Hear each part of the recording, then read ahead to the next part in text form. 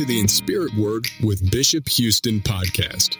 I'm Elder William Addison, and today we have a very special episode for you.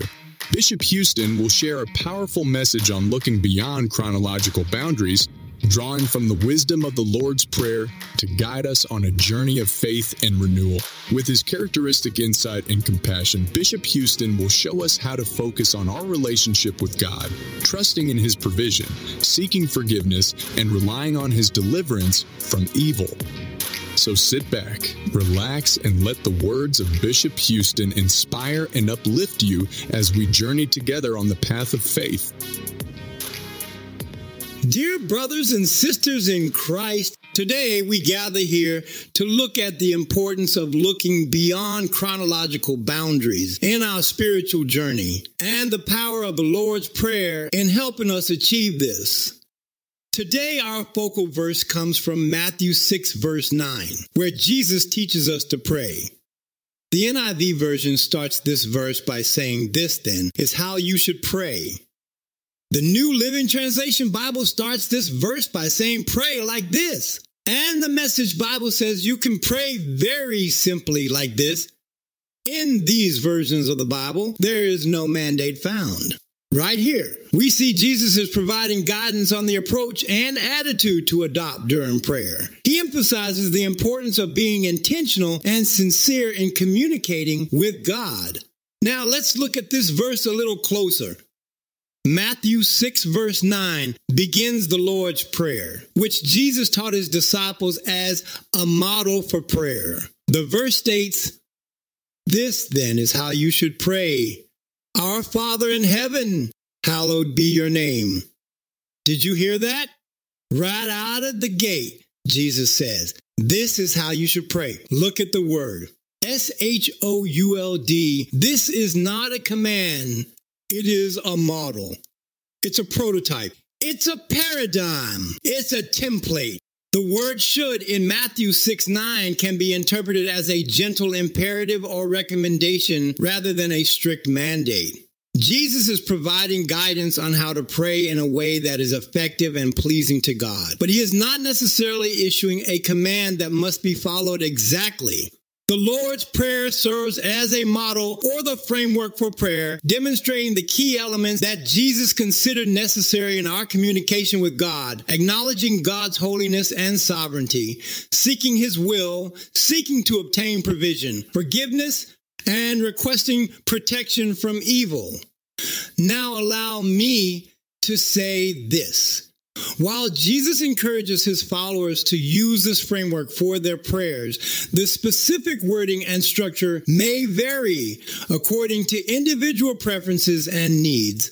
In other words, the word can be understood as a suggestion for the ideal way to pray, but not as an inflexible rule that must be followed to the letter. So when Jesus said, "This then is how you should pray," Jesus is providing guidance on the approach and attitude to adopt during prayer. He emphasizes the importance of being intentional and sincere in communicating with God. As we journey through life, it can be easy to become trapped in the constraints of time and the pressures of the world around us, even in how we pray. We focus on the past, worrying about our mistakes and our regrets, or we become consumed with the future, worrying about what is yet to come, or we worry about people's perceptions of us. The Lord's Prayer, on the other hand, helps us center our attention on the here and now and on our connection with God. We're urged to stop limiting ourselves to the confines of the present moment and start actively seeking God's will for our life. The first line of the Lord's Prayer is, "Our Father in heaven." Now let's look at the first two words, our Father. Right here, Jesus reminds us of our position as children of God. We're not alone in this world. We have a loving Father who watches over and cares for us. This relationship with God transcends time and space. and it's a relationship that we can rely on throughout our lives. By addressing God as Father, Jesus encourages us to view our relationship with God as one of intimacy and closeness, like that of a child with a loving parent. This also implies a sense of unity among believers, as we all share the same Father. Now let's look at in heaven. This phrase acknowledges God's transcendence and sovereignty, emphasizing that He's above all things, including our earthly concerns and limitations. It serves as a reminder that God's perspective and wisdom are beyond our understanding. Continuing the prayer, we say, "Hallowed be your name." The word hallowed means to be revered or considered holy. In this context, hallowed be your name is a form of worship expressing reverence and honor for God's name. It underscores the importance of respecting and glorifying God, recognizing His holiness and majesty. This phrase reminds us of the holiness and majesty of God. It's a call to recognize God's greatness and honor Him in all that we do. When we look beyond chronological boundaries, we see that this call to honor God is not limited to a specific time or place. It's a call that is relevant to us today, just as it was relevant to those who first heard these words from Jesus. The next line of the prayer, "Your kingdom come, your will be done, on earth as it is in heaven," reminds us of the eternal nature of God's kingdom. It's a kingdom that extends beyond the constraints of time and space, and it's a kingdom that we are invited to be a part of. It becomes clear that this demand to forgive is universal when we look past chronological limits. The Lord's Prayer also reminds us to focus on our daily needs. We pray, "Give us this day our daily bread," recognizing that God provides for us each and every day. This is a call to trust in God's provision and to rely on Him for our daily sustenance. The prayer continues with a call for forgiveness. We say, "And forgive us our debts, as we also have forgiven our debtors." This is a reminder that we all need forgiveness and are called to forgive others, just as we have been forgiven. Looking at the big picture, we can see that this call to forgiveness transcends time and space, something that was important to those who first heard these words from Jesus is essential to us now. Finally, the prayer ends with a call for deliverance from evil. We say, "And lead us not into temptation, but deliver us from evil." This is a recognition that we are all susceptible to temptation and that we need God's help to resist it. Seeing beyond temporal limits reveals that the demand to forgive isn't limited to a particular moment or location. It's as applicable to us today as it was to those who first heard the words of Jesus. From time to time, I like to bless you with a little spiritual allegory. Once upon a time, a traveler traveled through an enormous and dangerous forest.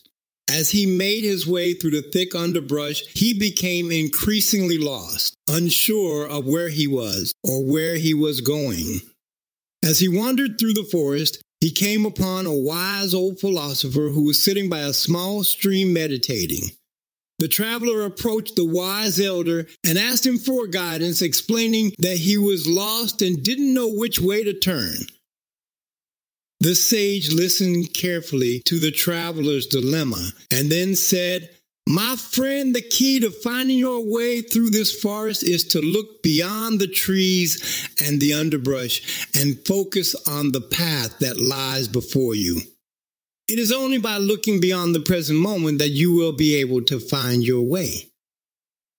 The traveler was puzzled by the wise elder's words, but he listened carefully as the philosopher explained further. "You see," said the wise elder, "this forest is much like life itself. There are many obstacles and distractions that can lead you astray, but if you focus on the path that lies before you and trust in your ability to navigate through the challenges, you will find your way." The traveler thought about the scholar's words, and then he realized that he had been so consumed with the present moment that he had lost sight of the bigger picture. He had been so focused on the trees and the underbrush that he had forgotten about the path that lay before him. With the wise philosopher's guidance, the traveler was able to refocus his attention on the path, and he began to make his way through the forest with renewed confidence. He still encountered obstacles and challenges along the way, but he was able to navigate through them by looking beyond the present moment and focusing on the path that lay before him. In the end, the traveler emerged from the forest, having found his way through the challenges and obstacles that had once seemed insurmountable. And he realized that just as the wise elder had said, the key to navigating through the forest of life is to look beyond the present moment and to trust in God's plan for our life. Brothers and sisters, when we pray the Lord's Prayer, we are reminded of the eternal nature of God's love and His plan for our lives. We are reminded to look beyond time and space constraints and focus on our relationship with God here and now. This is especially important in today's world, where we are often consumed with the pressures of the present moment or the worries of the future. We can become trapped in the past, dwelling on our mistakes and regrets, or we can become consumed with the future, worrying about what is yet to come. But when we pray the Lord's Prayer, we're called to look beyond these temporal boundaries and to focus on the eternal nature of God's love and His plan for our lives. We are called to trust in God's provision for our daily needs, to seek forgiveness for our sins, and to rely on Him for deliverance from evil. In doing so, we can live a life focused on God and His will for our lives, rather than our own fears and worries. We can experience the peace and joy that comes from knowing that God loves us and that we have a place in His kingdom, both now and for eternity. As we go forth from here today, let us remember the Lord's Prayer's power in helping us look beyond chronological boundaries and focus on our relationship with God. Let us seek to live each day by His will and His plan for our lives, trusting in His provision and relying on His grace. May the Lord bless you and keep you, now and always. Here's today's prayer. Dear God, as we in this spiritual discourse, we thank you for the reminder to look beyond chronological boundaries and focus on our relationship with you. We thank you for the power of the Lord's Prayer and helping us to trust in your provision, seek forgiveness, and rely on your deliverance from evil. As we go forth from here today, we ask for your guidance and protection on our life journey. Help us to look beyond the present moment and to focus on your plan for our lives, trusting in your provision and relying on your grace. We pray for forgiveness for our sins and for the strength to forgive others who have wronged us. We ask for your protection from temptation and for deliverance from evil. May we always seek your will and your way in our lives. And may we find the peace and joy that comes from knowing you and being loved by you. Thank you for this day's blessings and the gift of your love.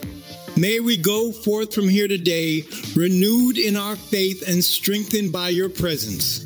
In Jesus' name we pray. To God be the glory. Thank you for joining us today on the In Spirit Word with Bishop Houston podcast. We've been blessed to hear an inspiring message from our spiritual inspirationalist, Bishop W.F. Houston Jr., on looking beyond chronological boundaries.